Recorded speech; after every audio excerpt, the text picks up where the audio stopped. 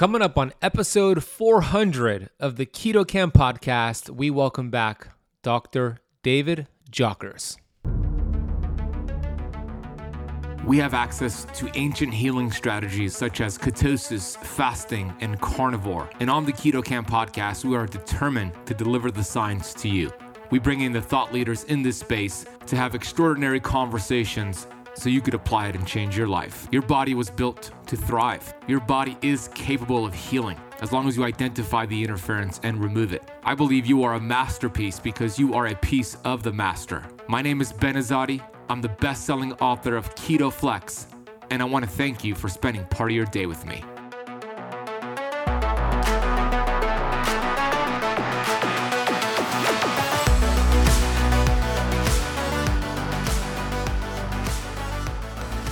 Hey Keto Camper, Ben Azadi here, the host of the Keto Camp podcast. Thank you for pressing play today. You can learn more about me over at benazadi.com.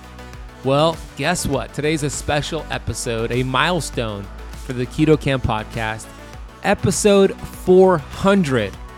This is something we're celebrating with you, acknowledging you for showing up, pressing play, whether you are listening at the gym, while you're doing chores, walking your dog, on your way to work, driving on a road trip. Thank you so much for continuing to press play on the Keto Camp podcast. We first launched the Keto Camp podcast, episode 1, in July of 2019.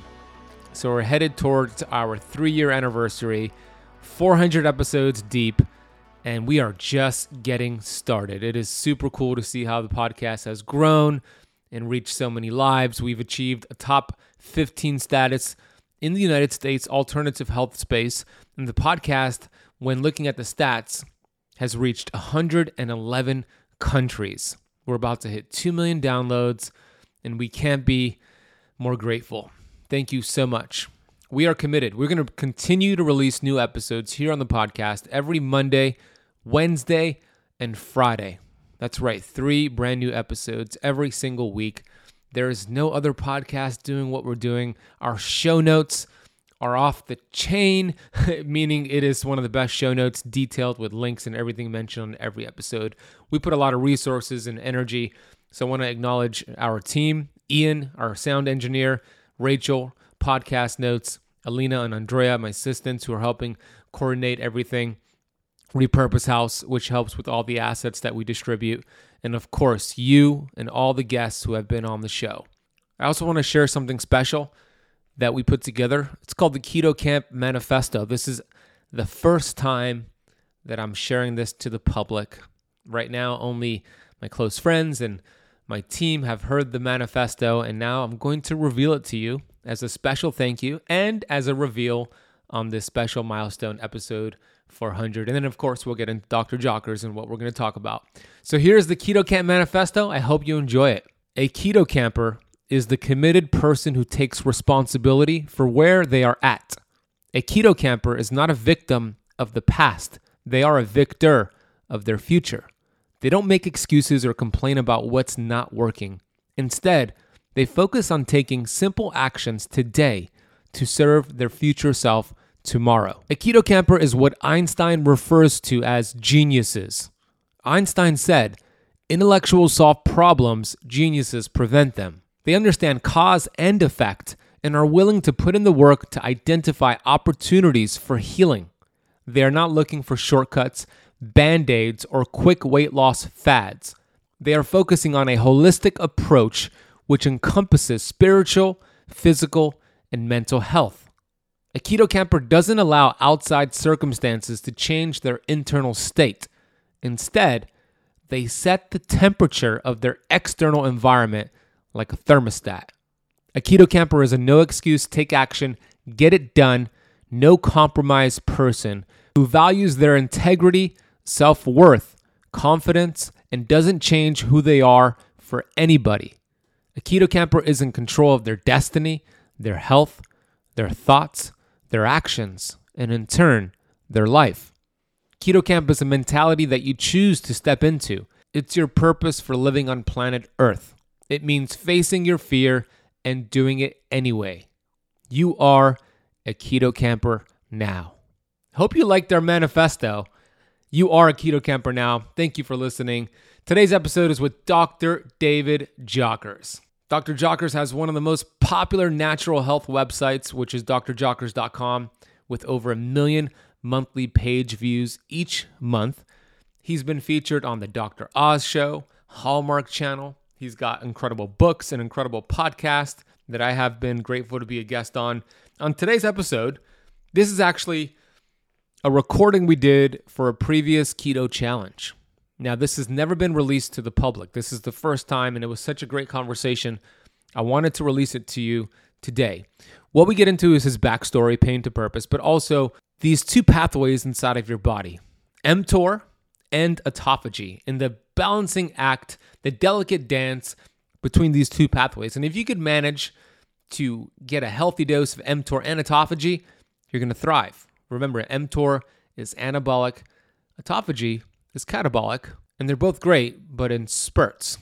We also talk about what happens during autophagy and apoptosis when the body gets rid of a senescent cell. What happens next? The process is incredible.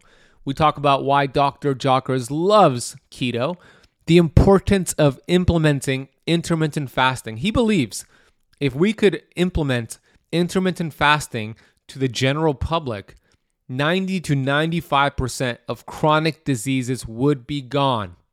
That is a powerful statement. We also get into why we both believe keto is great, but we don't stay in ketosis long term, and how the magic is keto flexing. We get into metabolic flexibility, the mismatch between holistic alternative health and conventional wisdom. We also get into how fasting could reset your gut, the difference between being fat adapted and keto adapted. And then we bring on some of my Keto Challenge members who had VIP membership who asked Dr. Jockers some awesome questions. So you get to hear those questions, get to hear his answers. This is such a great episode. So I hope you stay present, take notes, listen to it a few times. And we're going to get into that episode shortly. Before I do, I want to remind you that we have another upcoming 7-day keto challenge, which is coming up starting on May 9th, 2022.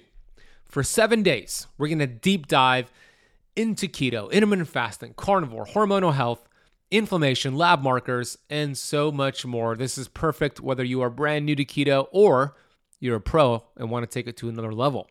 During these 7 days, we go live for 2 hours, 7 days in a row. I will be there every single day along with Alina, who's the COO of Keto Camp Academy. Our confirmed speakers include Dr. Ken Berry, author of Lies My Doctor Told Me, Dr. Benjamin Bickman, who we've had on the show 5 times before, the master of insulin, Dr. Daniel Pompa, the Michael Jordan, the GOAT of health educators, my personal mentor, and Dr. Mindy Pels, a female hormone expert, fasting pro, and they're all confirmed to be a part of this challenge along with myself. You don't want to miss this. We're also going to be giving away over $8,000 in free prizes for those who attend this keto challenge. From coffee, 6 months of coffee from Purity Coffee, Paleo Valley bundles, Pure Form plant-based omegas, health code shakes, Redmond's Real Salt, and other surprises, including we're giving away a 1-year membership to my Keto Camp Academy valued at over $2,000. All you need to do to get signed up for free is head to www.ketocampchallenge.com. We'll drop a link down below in the podcast notes, www.ketocampchallenge.com. There's an option to upgrade to a starter kit and then upgrade to VIP. If you really want to maximize your experience, you could do that. If you don't, no worries. It will be completely free. All you need to do is head to that link and get signed up. We do have limited spots. We're going to ramp up the advertisement for this in a couple weeks, but you're hearing it first here on the Keto Camp podcast. So go register for it. Can't wait to see you in the challenge. I'm going to take a minute here to get to the Apple Podcast rating and review of the day. This is a 5-star review from Lexi Paul. Hey, Lexi. I appreciate our conversations on Instagram. Here's what Lexi said. Ben is extremely helpful and a smart guy. If you want to learn how to live healthier, listen to Ben. He is very intelligent and thorough. He also responds to questions and treats people like they are his friends. Thank you, Ben. #autophagy always.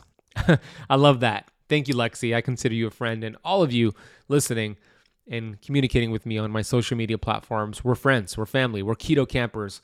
The Keto Camp family is deep and growing, and I appreciate you, Lexi, for taking the time to listen and leave that review. If you haven't left the Keto Camp podcast a rating and review, please do so right now. Without further ado, let's get to our special guest speaker, Dr. David Jockers.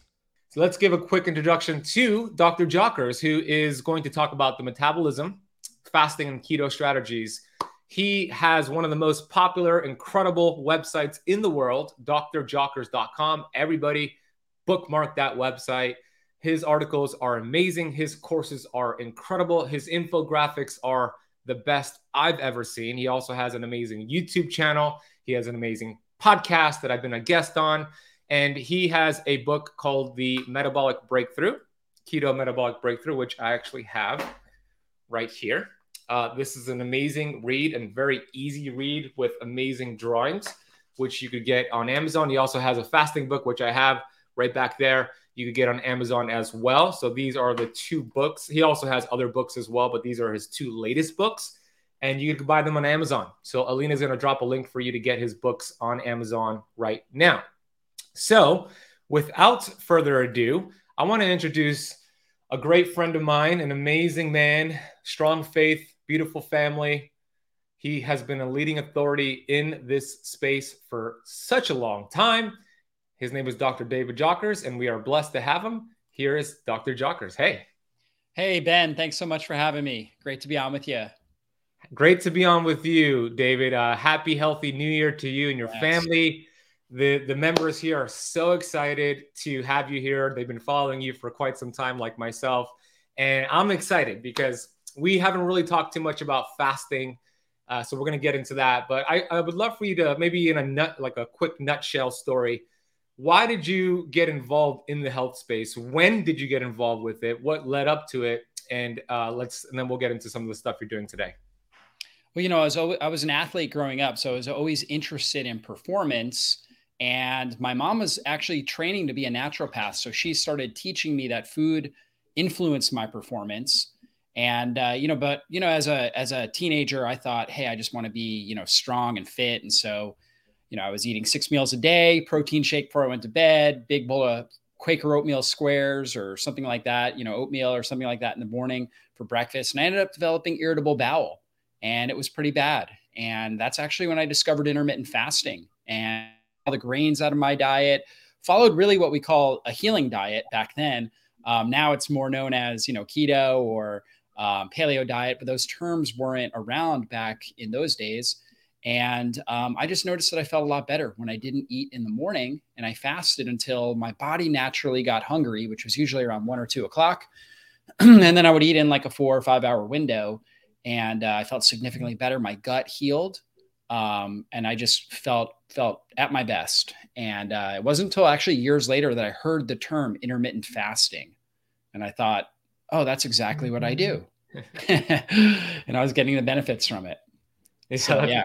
So many accidentally do intermittent fasting without realizing it's now it's like a very popular term, but nothing new about fasting, nothing new about keto. They've both been around forever since humans have existed.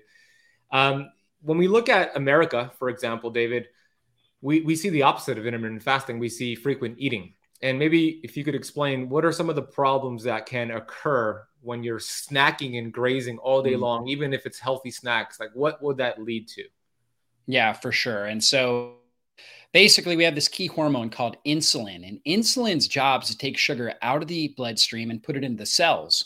And this is a really important job because when we have elevated blood sugar, the sugar molecules will bind to proteins in our blood, and they'll create something called advanced glycolytic end products, or AGEs. And what do you think those do to us? They age us, right? And so they create massive oxidative stress, damage all the different tissue, the endothelial lining of the blood vessels, they damage nerves, kidneys. You think about somebody with uncontrolled diabetes, they end up with kidney failure, congestive heart failure. They end up with optic neuritis because the nerves going into their eyes become so damaged, peripheral neuropathy. They can't feel anything.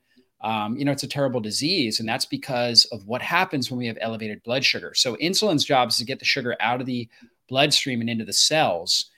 And insulin's, again, very, very key, but insulin also stops fat burning. So it doesn't allow us to burn fat for fuel. And over time, if we keep bumping insulin, so every time we eat, even if we're eating a low carb meal, we are still stimulating some level of insulin. Of course, there's some foods that are a lot more insulogenic that promote more insulin than others. But nevertheless, every time we're eating, we're producing some level of insulin. And so when we continue to do that, we can develop a condition called insulin resistance, where we need to put out more and more and more insulin to get sugar out of the bloodstream and into the cells.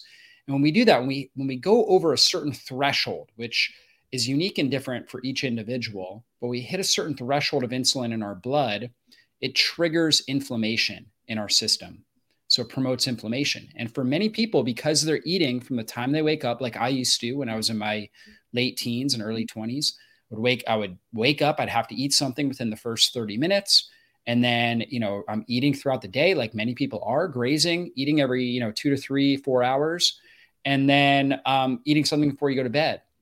You are constantly keeping insulin elevated. And so you're constantly turning on this signal of inflammation in your system. So you're just driving up inflammation, which damages all the major regions of your body. And again, you're developing insulin resistance, and you're not allowing your body to burn fat for fuel.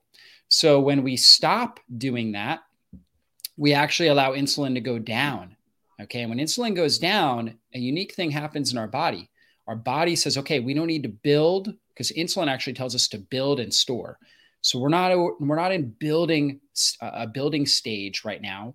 So we can actually take time to heal and repair. And so our innate intelligence now goes to work and starts healing and repairing all the different cells, down regulating inflammation, getting rid of bad, damaged, senescent or older immune cells, older mitochondria, which are what produce all the energy within the cells. We start using fat for fuel, right? So we start burning our own body fat. We start producing ketones, which have this incredible anti-inflammatory effect in the body, particularly in the brain.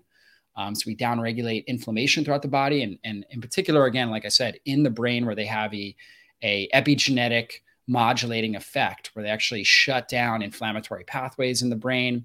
They help balance certain neurotransmitters. We have an excitatory neurotransmitter called glutamate, which allows us to think sharply and quickly. And then we have the brakes in the brain, which is called GABA.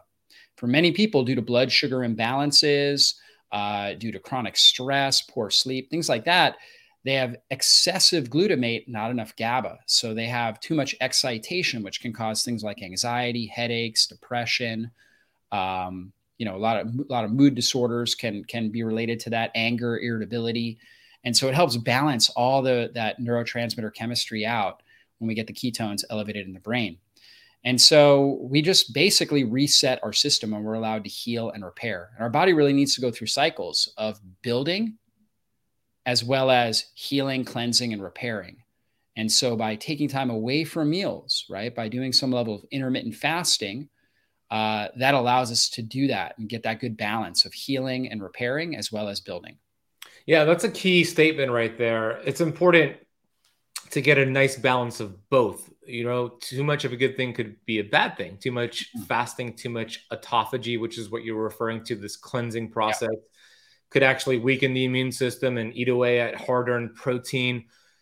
So you're referring to two pathways, which we haven't discussed. So I'd love for you to discuss it: mTOR and autophagy.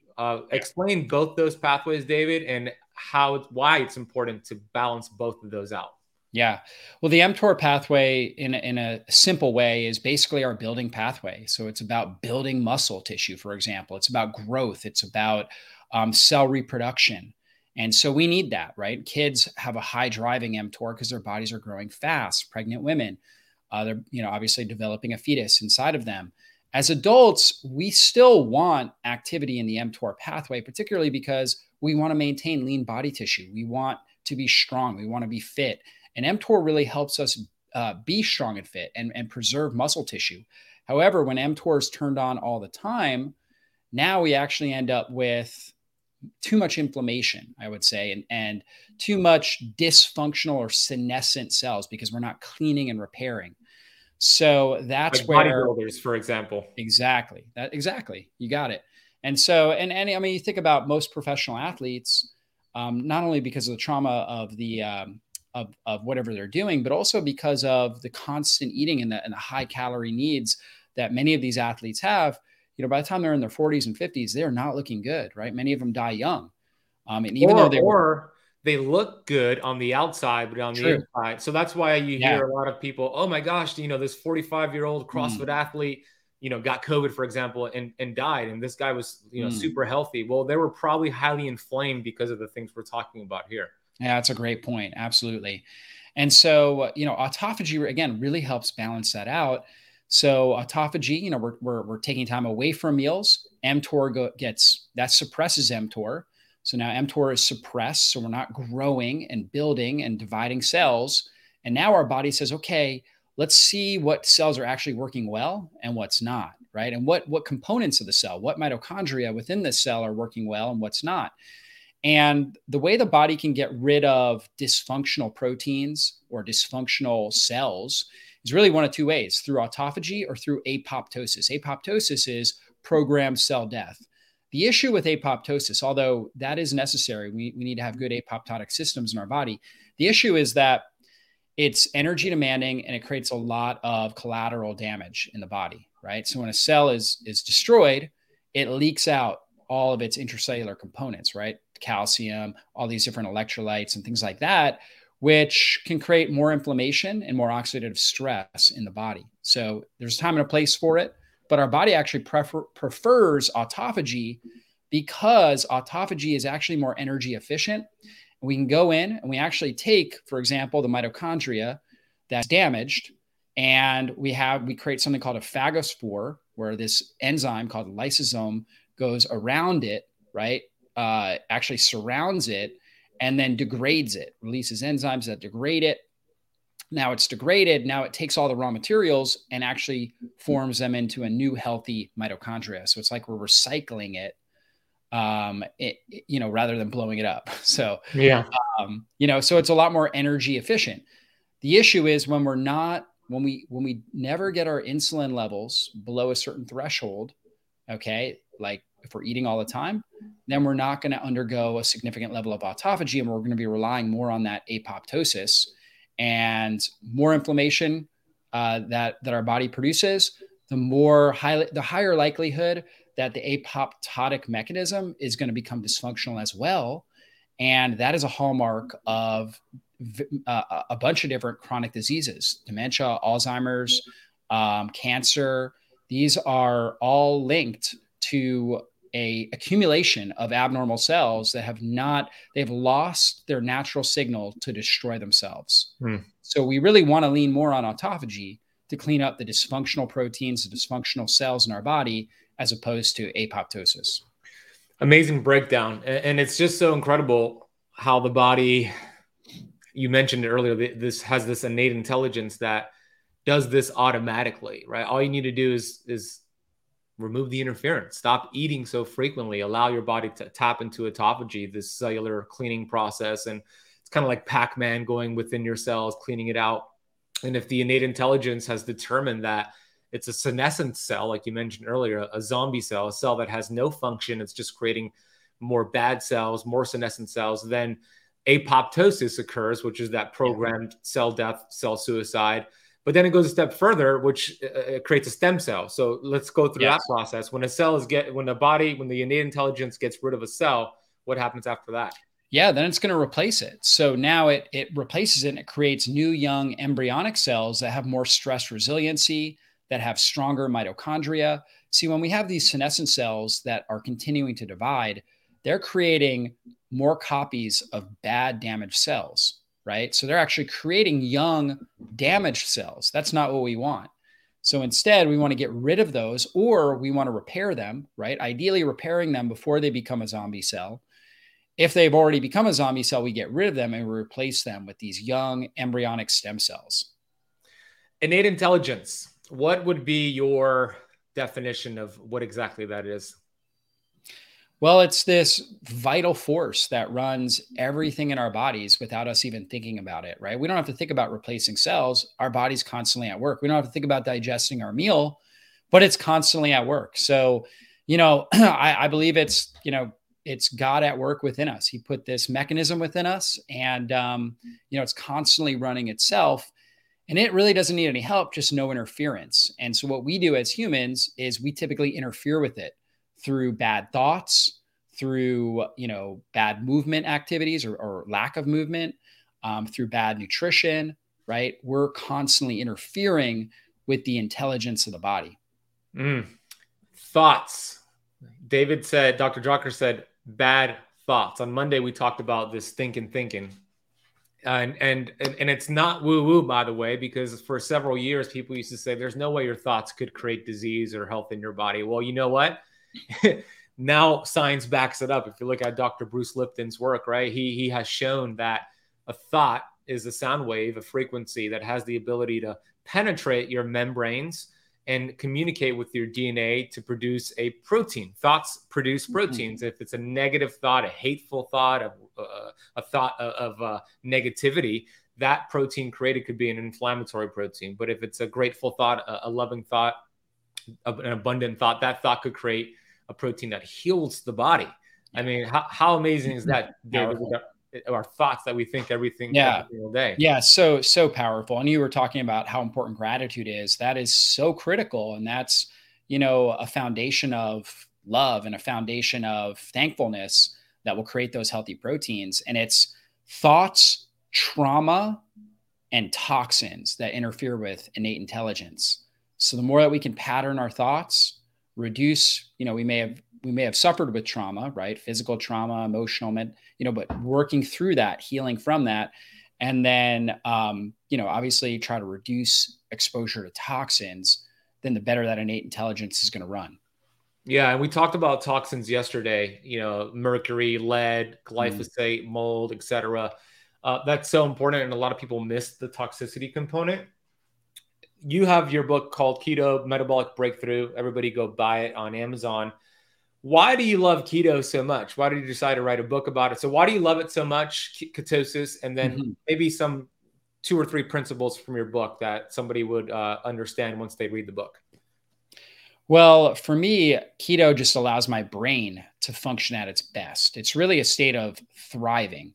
And so when ketones are elevated, your body becomes extremely energy efficient. And so for me, I notice it. I just feel more at peace, more calm. I was talking about that glutamate to GABA ratio. My brain's just able to function at such a higher level, and I'm able to create and produce at a higher level. And so really think it's a state of thriving. And you think about our ancestral past, we would go into ketosis when we didn't have food. And so what did we need to do when we didn't have food? We needed to become creative. We needed to have great resiliency. We needed to have more endurance and energy so we can go out and find food, right? Whether it was, traveling long distances to find, some sort of fruit or vegetables, or finding animals that we could kill. We needed to become harder to kill during that stage. And so if we're always well fed, we become lazy. I mean, we've all experienced that, like on Thanksgiving. And so ketones are what really has allowed humanity. It's the physiological adaptation that God created in our bodies that have allowed humanity to survive times of famine, times of extreme stress and challenge. And it's something that primes us for optimal health. And so there's many people that embark on a ketogenic diet to lose weight. And I think that's a great benefit to it. But really, it's a state of thriving when you have those ketones elevated in your system. And so that would be that. And then you talked about the book. Really the idea of the book was just taking somebody, not only teaching them the principles of this and inspiring somebody to get into ketosis, but teaching them the best foods, the best nutrition strategies, different challenges. There's so many different challenges that people have as they start to keto adapt, particularly people who are metabolically inflexible, where they're not good at burning fat for fuel. And so taking them through a gradual process, troubleshooting all different types of issues, and supporting all their major organ systems. We talked about the liver, right? So in my book, I talk a lot about, supporting liver health, right? Supporting, your electrolyte balance. We talk about supporting your brain and your adrenals and the connection there, your neuroendocrine system. And so these are all strategies that we need to apply in order to adapt effectively, to improve our metabolic flexibility, to burn fat for fuel, and to thrive in life. Great explanation. I loved your definition of ketosis too. And you're right. Losing weight it's a worthy goal, but you don't do keto to lose weight, right? We established this on yesterday. Actually, we get healthy to lose weight, and keto done the right way helps you get healthy. And a great side effect is you start to lose the weight. You start to reduce inflammation and drop insulin, especially when you combine it with intermittent fasting strategies. Let's transition into fasting, because on Monday, this coming Monday, I'm going to be the final session of the challenge. I'm going to dive deep into fasting and keto flexing, going in and out of ketosis. So let's start the conversation on fasting. You said when I interviewed you on my Keto Camp podcast the first time, you said if we just implemented, let's say the government mandated a 24-hour fast once a week for every American, we would put, I don't know what the exact words were, but you would put a serious dent in disease. Could you explain that? Yeah, for sure. So I think that's a great achievement when it comes to your metabolic health, right? If you're able to do a 24-hour fast, so let's say you eat dinner at 6 p.m., right? And you don't eat again until 6 p.m. the next day, right? So if you're able to do that and still able to function, do all the things that you would normally do, you don't freak out, you don't have an anxiety attack, a panic attack, you don't feel like you have to take a nap or something like that the next day, that's a sign that you're very metabolically fit and healthy. And that's a sign that you're insulin sensitive. And just about all chronic disease are related to insulin resistance and chronic inflammation. And gut dysbiosis. And that's another thing. Intermittent fasting has a powerful effect also on healing the gut lining and enhancing the diversity of the microbiome. And so we're healing all those key mechanisms: insulin resistance, chronic inflammation, and healing the gut and regulating the diversity of the microbiome by doing that 24-hour fast. So I really think that 90 to 95% of chronic disease we would get rid of it if everybody did a 24-hour fast once a week. Now, I think we could do a lot more, obviously, by focusing on good nutritional habits, right? In general, daily intermittent fasting, things like that. But I think we could really put a powerful dent, like you said, in chronic disease, just implementing a 24-hour fast once a week. Yeah, wow, that's a really bold statement. And for those who are new here to keto and fasting, we're not saying you should go and do a 24-hour fast today, right? You build it up like a muscle. And we'll talk more about that throughout the challenge, but you don't go into a 24-hour fast right away. First, you start with getting fat adapted, which means you're getting into ketosis, you're burning fat instead of sugar. You mentioned that a high percentage of people are insulin resistant or metabolically inflexible. What would you say in America, at least? What do you think the percentage is for those in America who are metabolically inflexible? Yeah, I mean, I would say it's at least 80%. And the reason why I say that is not everybody who's insulin resistant is overweight, right? I think the obesity statistics are saying it's about 40% of America that's obese right now, which is extraordinary. However, you can also be thin and metabolically inflexible. I was always thin growing up, but if you had asked me to go, to miss breakfast, that wasn't going to happen, right? I was going to freak out, have a panic attack. My heart would race. I'd be sweaty. I would have some sort of hypoglycemic event because I was so metabolically inflexible. And so there are a lot of thin people out there that are actually cannibalizing their own bodies because of insulin resistance, right? Meaning that they're breaking down their own muscle tissue, their own bone tissue, they're inflaming their system. And they're just not functioning at their best because they are insulin resistant. And so, again, when food is so prevalent, whenever we eating itself is like a drug. We actually release dopamine whenever we eat, particularly foods that we enjoy. And that's a great thing, but we need to manage it. And when food is always available, right, which it wasn't for our ancestors, but it is for us, we're going to have a propensity to eat and eat emotionally. We're going to eat whenever we feel like we're under stress or we want to take a break from our work. We're going to be eating and snacking on something to boost up that dopamine so we can feel better, right? But that is really not a healthy approach to dealing with stress and emotions and things like that. And so we have to use our own good sense, right? And our own In the beginning, it may be willpower, right? To just say, no, no, no, I'm not going to do that. Okay. Now, what happens is over time, you start to experience the great benefits of ketones circulating in your bloodstream, of burning fat for fuel. As you start eating, a keto diet like Ben's been teaching you, with healthier foods, then you have less of these cravings, less of this desire. Your cells become more metabolically flexible. Your mitochondria become more efficient, and you actually produce more mitochondrial biogenesis within the cells. And you're able to go longer periods of time without food and feel great. In fact, actually, many people, as they start to adapt into this, tell me that they feel their best when they're in a fasted state. I know for me, I do my best work typically in a fasted state, right? And so that's because, again, the ketones are elevated, you're able to do great work in that state. So that's really where you want to get you to, is to this place where you thoroughly enjoy being in that fasted state. So then you can enjoy fasting and you can enjoy eating the meals that you enjoy. So you're just in a constant state of enjoyment. Which is the cycles of life, right? The feast famine approach. Correct. I love that. It's great. It's alarming to hear about the stats in America, but we see it, and you don't have to be overweight to have these metabolic damage. I think a study I read was 88% of Americans are metabolically inflexible. Yeah. So you said over 88%. I mean, it's right up there. That's a high percentage. And it's going to age you faster. I mean, elevated blood sugar levels will take years for your doctor to diagnose that as prediabetes or diabetes. But in the meantime, you have all these advanced glycation end products like Dr. Jockers mentioned.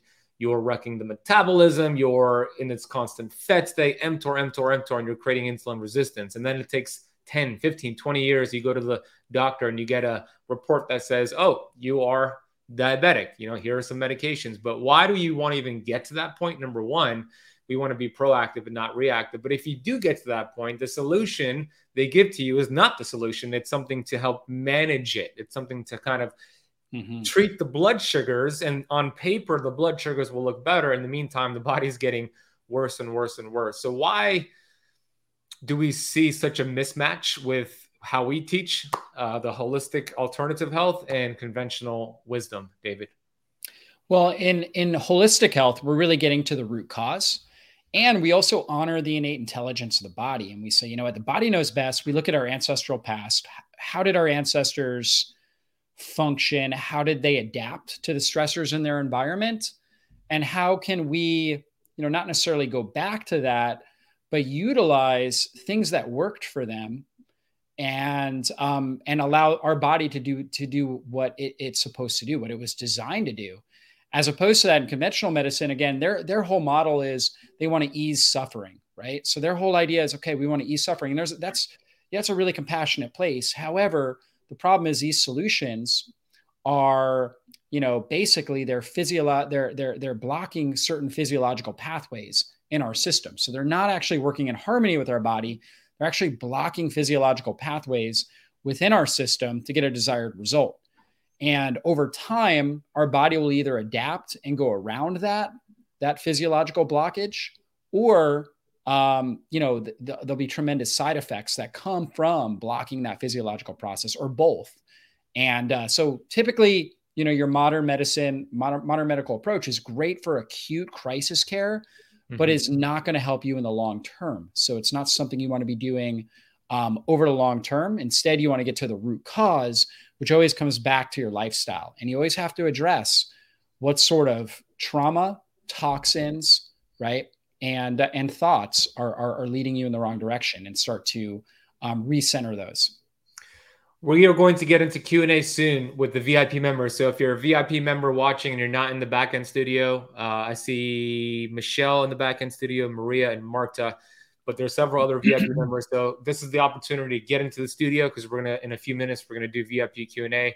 And then I see 192 of you live right now in the Facebook group. So congrats. And I see so many great comments here.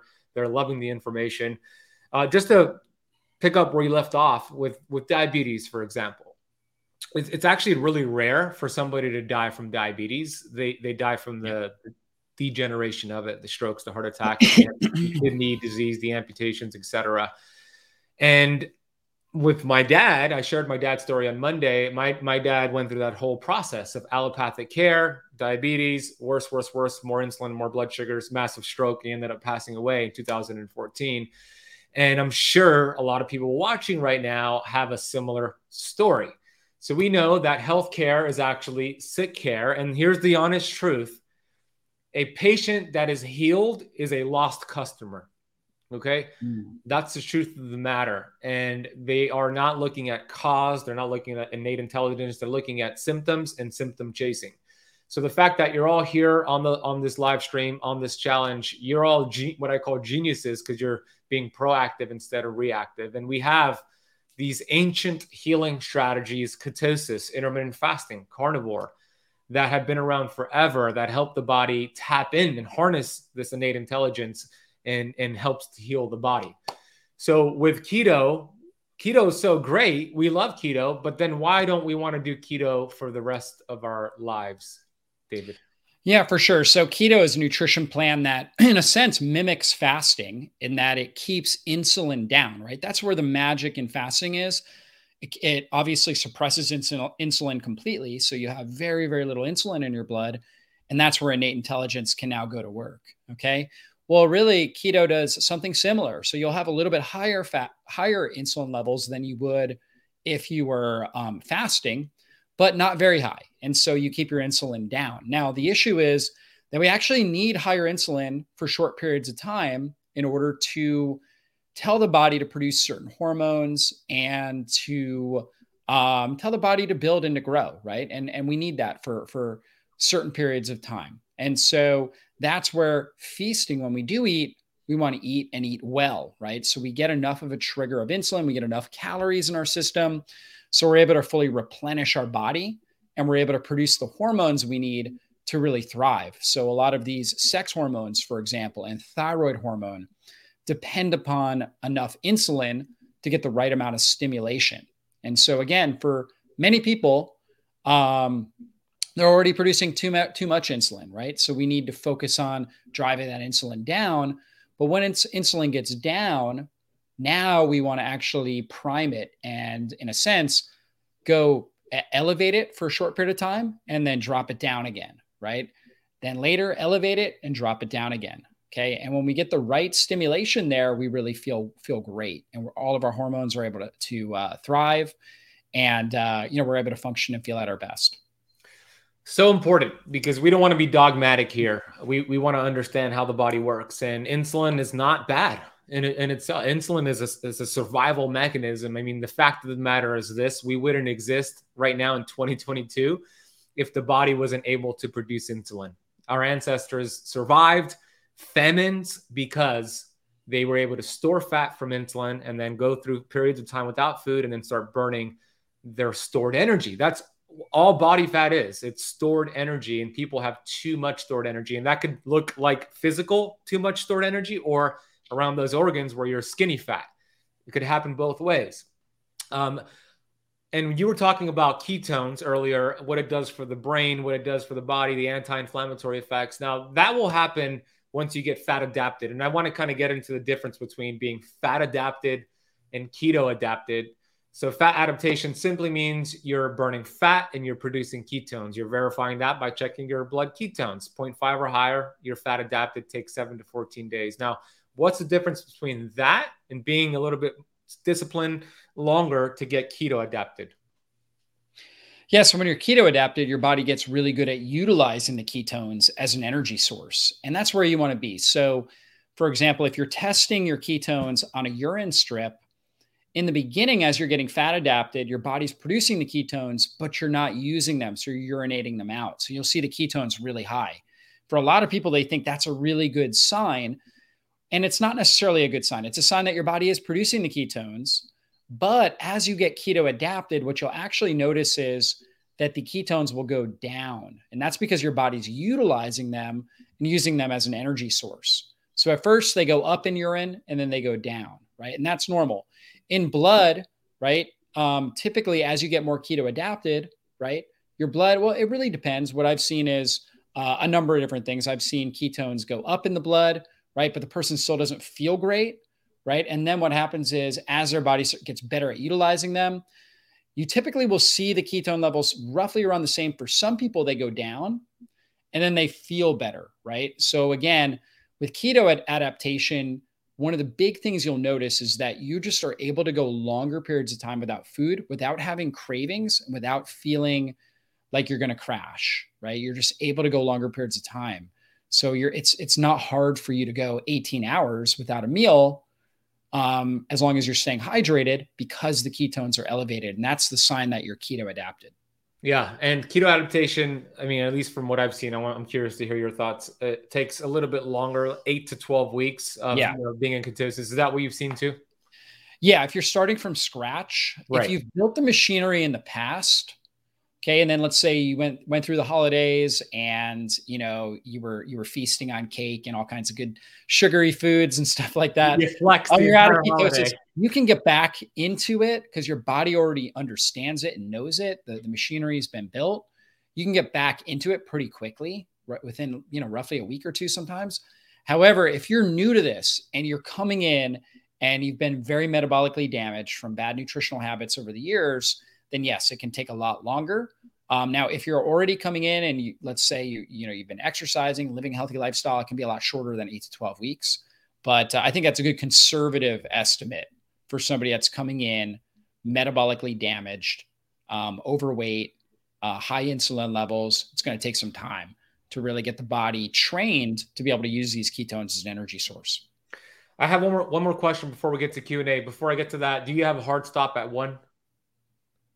No, I can go a little bit longer. Okay. Yep. Just in case, I wanted to make sure. So last question before we get to Q&A is you mentioned fasting and what it does for the digestive system in terms of diversity. We know that people who are healthier and live a longer life have more diversity in the gut. One of the best ways to increase diversity is to stress it with fasting. So what happens there when you stress the gut with fasting, and how can it improve these digestive disorders like heartburn, acid reflux, bloating, etc.?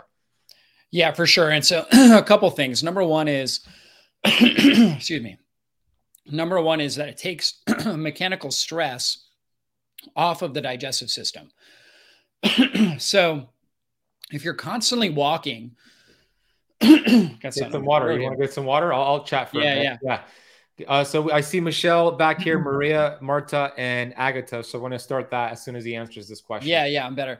So if you're constantly stressing your gut, right, or if you're constantly stressing your ankle, and then you take a break, right? Let's say you have a sprained ankle and you're constantly walking on it, you're never going to heal. Where your gut, you only have one cell wall, right? And it's one cell wall all the way across in your gut.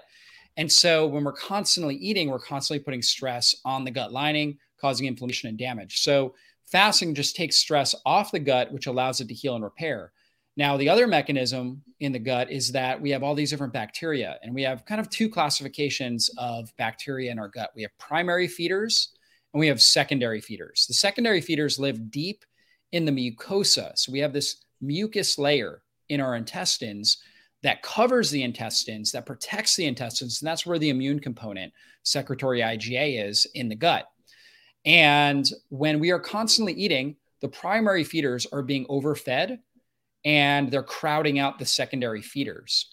When we stop eating for periods of time, the secondary feeders actually eat the mucosa in our intestines, and they actually stimulate the production of goblet cells, and they stimulate something called, they create something called urolithins, which actually stimulate stronger, healthier mitochondria within the intestinal lining. So they actually help create a stronger, more stress resilient intestinal lining that can handle more stress and function well, right? So it helps prevent against intestinal permeability, leaky gut, and overgrowth of bad bacteria, parasites, different things like that, because we're giving time for these secondary feeders. The way I think about it is that in my yard here, we have an apple tree and we have a blueberry bush. And every spring the apple tree, if it overgrows, it crowds out the sun, and the blueberry bush does not get any sunshine. And so we actually have to trim the hedges. We have to actually cut parts of the branches off of the apple tree. Now, why would we want to damage the apple tree? It's such a, it's a beautiful fruit producing tree. Well, we do that so that way it doesn't crowd out the blueberry bush. So we're able to get the sun for the blueberry bush. And when that happens, now we have apples and blueberries. And that's kind of what happens in our gut. We don't want to crowd out these secondary feeders. And the primary secondary feeder that's been studied is called Akkermansia muciniphila. Muciniphila means mucus loving. It loves to eat this mucus. And microbiome researchers have looked at it, and they've shown that across the board, people with higher amounts of Akkermansia muciniphila have lower rates of metabolic disease, chronic inflammatory conditions, and have better overall health. They call that the skinny bacteria sometimes, huh? Yeah. Yeah, exactly. I mean, it's associated with good metabolic health. Great explanation. Everybody loves your analogies. I see they love the ankle analogy and the bush analogy. Awesome. So we're going to dive deep more into fasting and what it does for the gut on Monday session, which is session 7.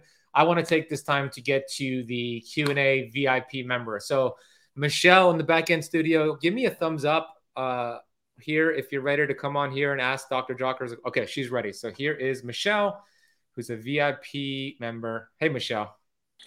So I've tried to ask general questions the last 2 days, but this one's a bit more specific.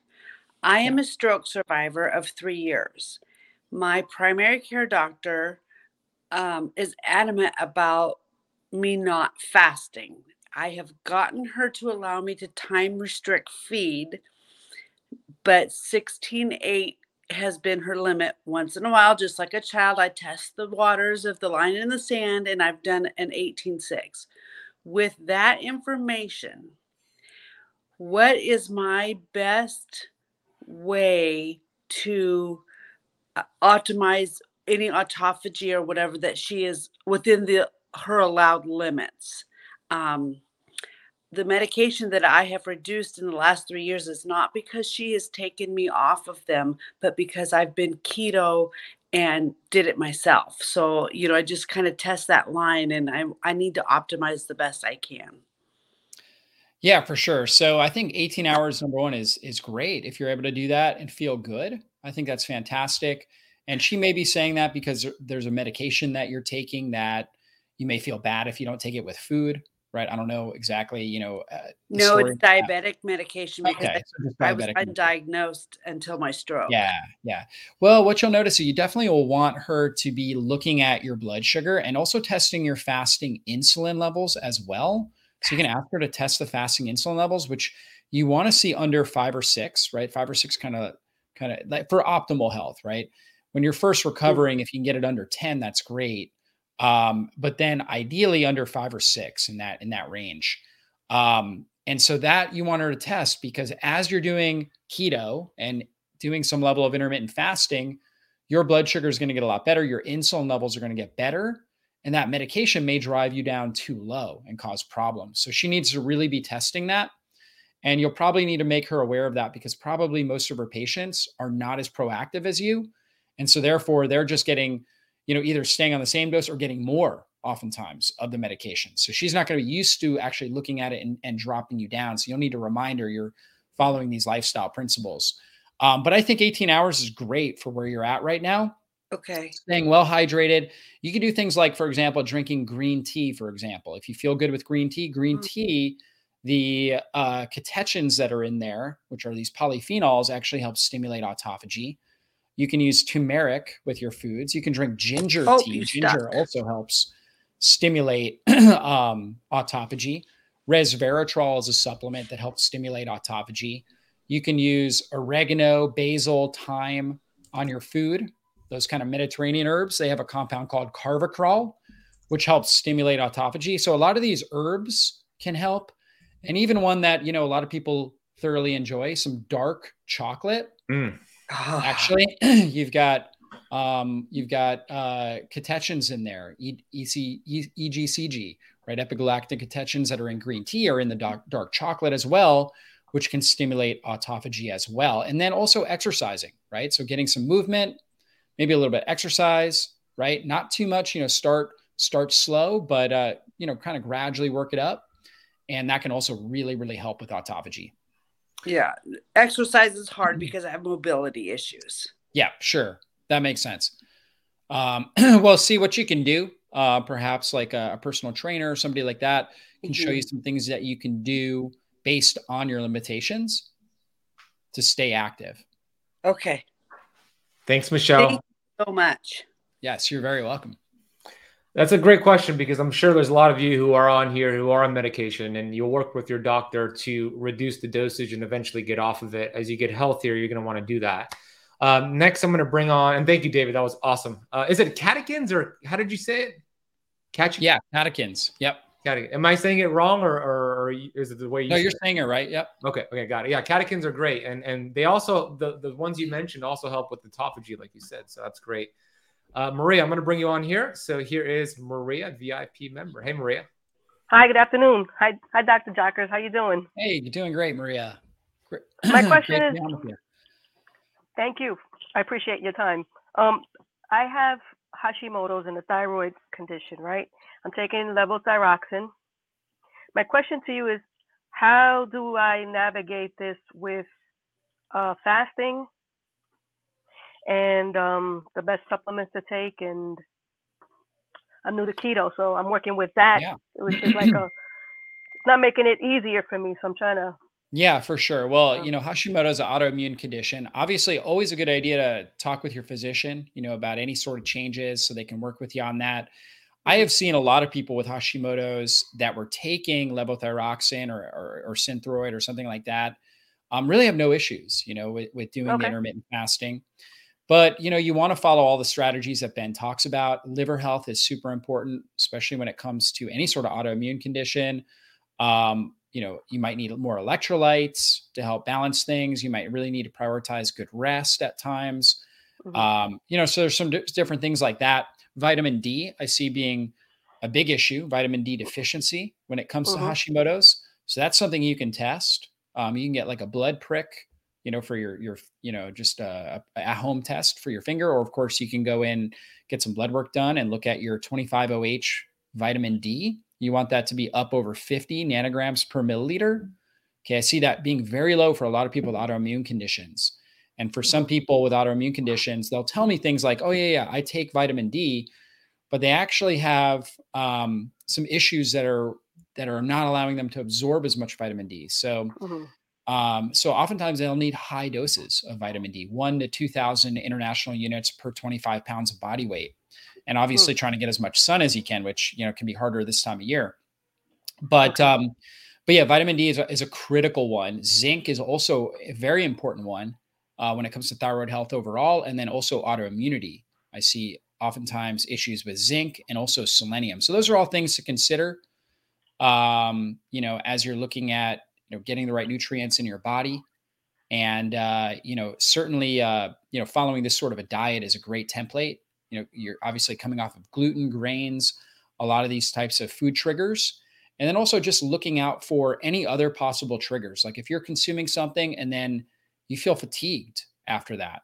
Okay. Like for me, I used to love peanut butter. And then, I would eat it all the time, especially back when I was a college student because it was cheap. I get some organic peanut butter. And then I noticed that when I would eat that, I would feel so fatigued afterwards. Okay. And that was a sign that my body was actually I had a sensitivity to it. Okay. So you're looking out for signs like that. Whether it's fatigue or whether it's, a skin issue or brain fog or something along those lines. Okay. With anything that even may be considered healthy, like eggs or something like that. So you're trying to look out for any of those types of foods that may potentially trigger inflammation in your system.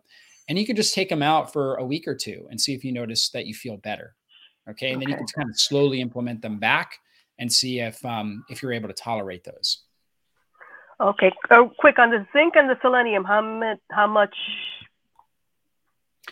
Yeah. I mean, it really depends on the person, but there is studies that have shown that about 200 micrograms of selenomethionine, that particular type of selenium. Can't remember how much it reduced the antibodies in Hashimoto's, but it showed pretty significant reduction in Hashimoto's antibodies, so thyroid antibodies. And then 400 micrograms was even more effective. Right? So 200 to 400 micrograms of the selenomethionine. And then zinc zinc works with, you obviously don't want to get too much selenium, so I wouldn't go over 400. And then zinc, it works with copper, right? But I do find that most people need a lot more zinc than copper. Okay. And so typically you're going to be on the safe side, just taking about 20 to 30 milligrams of a good zinc, like zinc glycinate or bisglycinate, or so those are typically, or zinc picolinate is another good form. So something along those lines should be good. And you can also run a test, a zinc copper test, which actually looks at your plasma zinc and serum copper, and you can look at a ratio there, and you want that ratio to be about 1 to 1.2. So, that's excellent. Thank you, Doc. That brings me into the next question. Can I ask another question, Ben? Go ahead. Thank you. I've ordered a mineral metabolic test. Cool. And I haven't sent it in yet, but what's your take on those tests, and who should read them? Yeah, I'm not familiar with that specific one. Do you want me to give the name of a mineral metabolic test, like what's a hair the company? analysis, or... Upgraded? Upgraded formulas. I use them, David. Okay, so Ben may know more than me. I haven't used them. Yeah, so Maria, their upgraded formulas is great. They have people on their team that do consults for you to look at the ratios, like Dr. Jockers was speaking about. So they're awesome. Burton Scott is a friend of ours, so they're great. Okay. I wouldn't focus though on the heavy metals part of that test. I don't think we should look at hair for a heavy metal diagnosis. I think we should look at it for mineral imbalances and ratios. So that's a great test, and you could get somebody on their team to read it for you. Perfect. Thank you. Thank you, Doc. Thank you, Ben. Yep. Great questions. Okay. Question here, David, from Marta. I can't come on the live because I'm at work, but I want to know about constipation and keto. That's why I stopped it in the past. I've taken everything from probiotics, prebiotics, magnesium, increasing fluids and vegetables. I have insulin resistance and fatty liver, and I'm not losing weight. So what advice would you give for Marta? Yeah. So with constipation, a couple things, certainly increasing magnesium, electrolytes in general, getting more salt in your system. You can even do like some salt and water, just kind of throughout your fasting window or like between meals. And that can keep your energy up and keep things moving well. Hydrating really, really well can be really effective. And then playing around with the amount, a lot of people think, okay, I'm constipated, so I need more fruits and vegetables. And in some cases that really helps. Okay. But other cases, it actually makes it worse. So for some people, if you're trying to increase the amount of vegetables and yet, you're still constipated, you may actually need less, right? So you may actually need less of those, still continue with magnesium and different things like that. And that can help. And I've also found that for some individuals that struggle with this, they have issues with their ileocecal valve, right? And there's actually a massage you can do, right? It's called the ileocecal valve massage. Okay. I have a article on my website that goes in a lot of detail on that, shows you exactly how to do it, a video and stuff like that. But it's the ileocecal valve, which is kind of down around where your appendix is, right? Lower right-hand quadrant of your abdomen. And sometimes just massaging in that area can be really, really helpful. Okay. And I've seen a lot of people get a lot of benefit there by just kind of moving things through, especially like for women that possibly may have had a child or something like that could have caused, possibly some, just some issues down in that area, or maybe you had food poisoning that caused major inflammation in that region at some point in your life. There's a number of reasons why that area can be sensitive and can be closed, right? That valve can be closed and dysfunctional. So that massage can be really, really helpful there. Awesome advice. I would add to that, maybe getting a squatty potty as well to just elevate the knees and get into that natural position. And stress. Yeah. When your body is in a fearful, stressful, sympathetic state, it doesn't want to eliminate. So master stress, and everything David said was great. Agatha's and one last thing too, warm beverages also in the morning. A lot of people use coffee to do this, right? Warm beverages. So warm herbal tea, right? Coffee can also help. That can be really helpful. And, if things still aren't going, you may even try doing an enema, right? To just kind of help clear things out, right? And then get in a regular pattern. Awesome. And Alina will get the link for that article and post it in the chat. Agatha's going to come on here and ask you another question. So here is Agatha. Hi, guys. Hi. Hey. First of all, look at it. She's wearing the wired headset. I told her yesterday to take off the Apple AirPods and get wired, and she did it. So good job, Agatha. It's funny because I hated them. go. They were too big in my ears anyway. I just don't like them. Good job. I have two questions. My question is this. I love running and fasted running, but I like running early in the morning, and I read I have to eat within 2 hours after run. Is that true? Because that's really messing up my schedule. Yeah, no, you don't. And so as you get fat adapted, as long as you're getting the right amount of calories in, okay, in a certain like kind of 24-hour period, you can exercise at any time. You don't have to eat right after you exercise. All right. Now, if you're under eating, okay, then your body may send signals to you that you might have more cravings. You might feel fatigued. You might all of a sudden be ravenous, right? When you want to be fasting. So as long as you're consuming enough food, particularly enough protein, okay, but enough calories in general, the day before, for example, then you can get up and run fasted and then continue to fast until whenever you want to break your fast. Good. That's great because I was limiting my runs and because it was really messing with my schedule. But also I want to ask, what is green tea actually stopping the fasting or not? Because I've heard two different opinions about it. Yeah, that's a good question. So green tea in general doesn't have any calories. So from that perspective, it's not it's not ending the fast. However, if for some reason you have a unique food sensitivity to it, it is possible that it could drive up insulin and inflammation in general. And one way you would know that is you would tend to feel like like your energy would just drop around mid-morning. So if you had it in the morning, within 2 to 3 hours later, your energy would drop. You'd probably have more cravings, things like that. Okay. It's kind of the same with coffee. So if you're drinking black coffee, there's no calories in that. It's not ending your fast. And coffee or green tea or anything like that, you should feel good drinking that. And it should actually, if anything, help you fast longer. And if you're noticing that it just increases your cravings whenever you drink that and you seem to hit a wall, a few hours later, that's a sign that your body's not responding well to it. So it wouldn't be good for you personally to use that. But in general, as a general statement, no, green tea is not breaking a fast. How about stevia?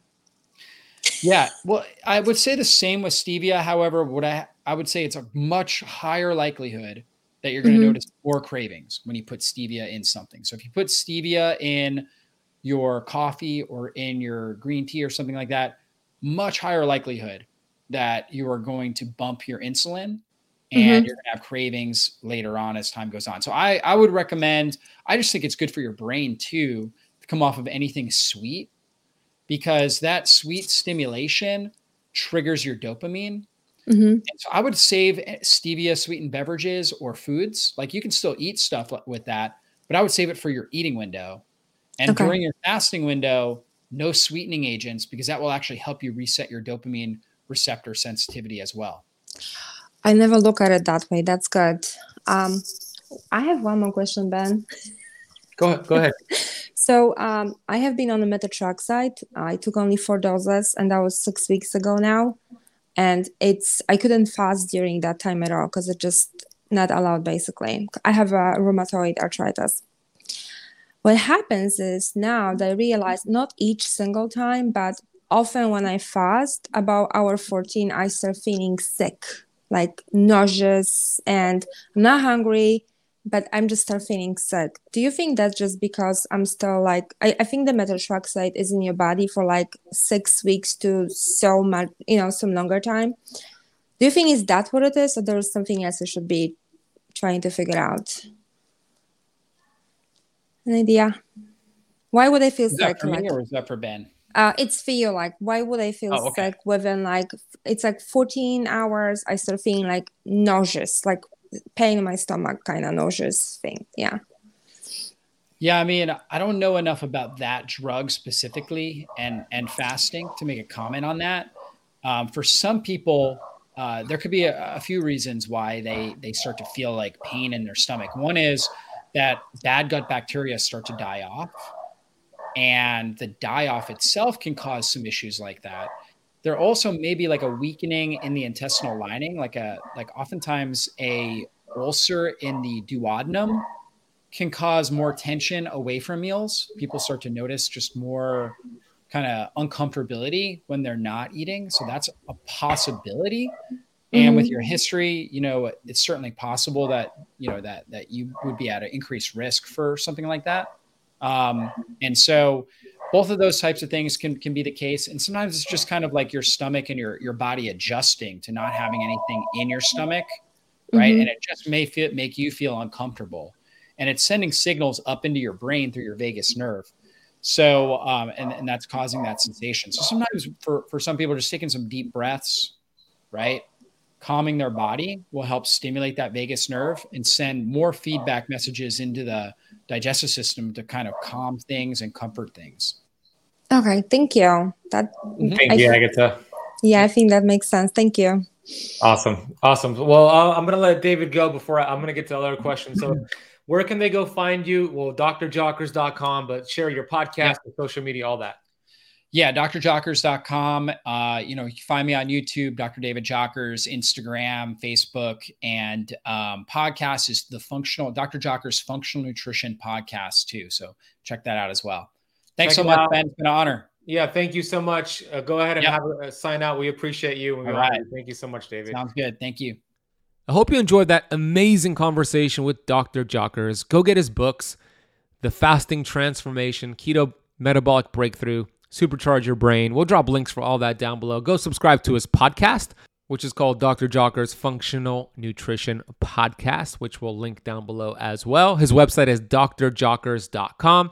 And hey, get signed up for the next challenge. Our speakers are incredible. It's going to be game-changing. It's going to make a big difference for you on your health journey. Head to ketocampchallenge.com, click the link in the podcast notes.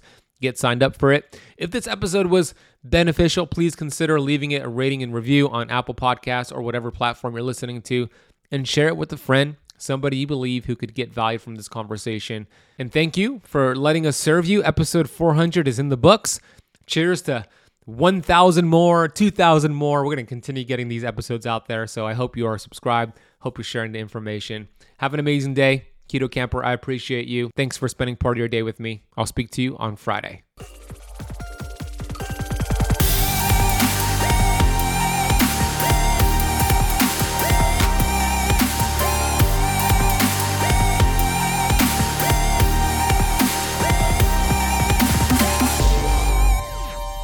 This podcast is for information purposes only. Statements and views expressed on this podcast are not medical advice.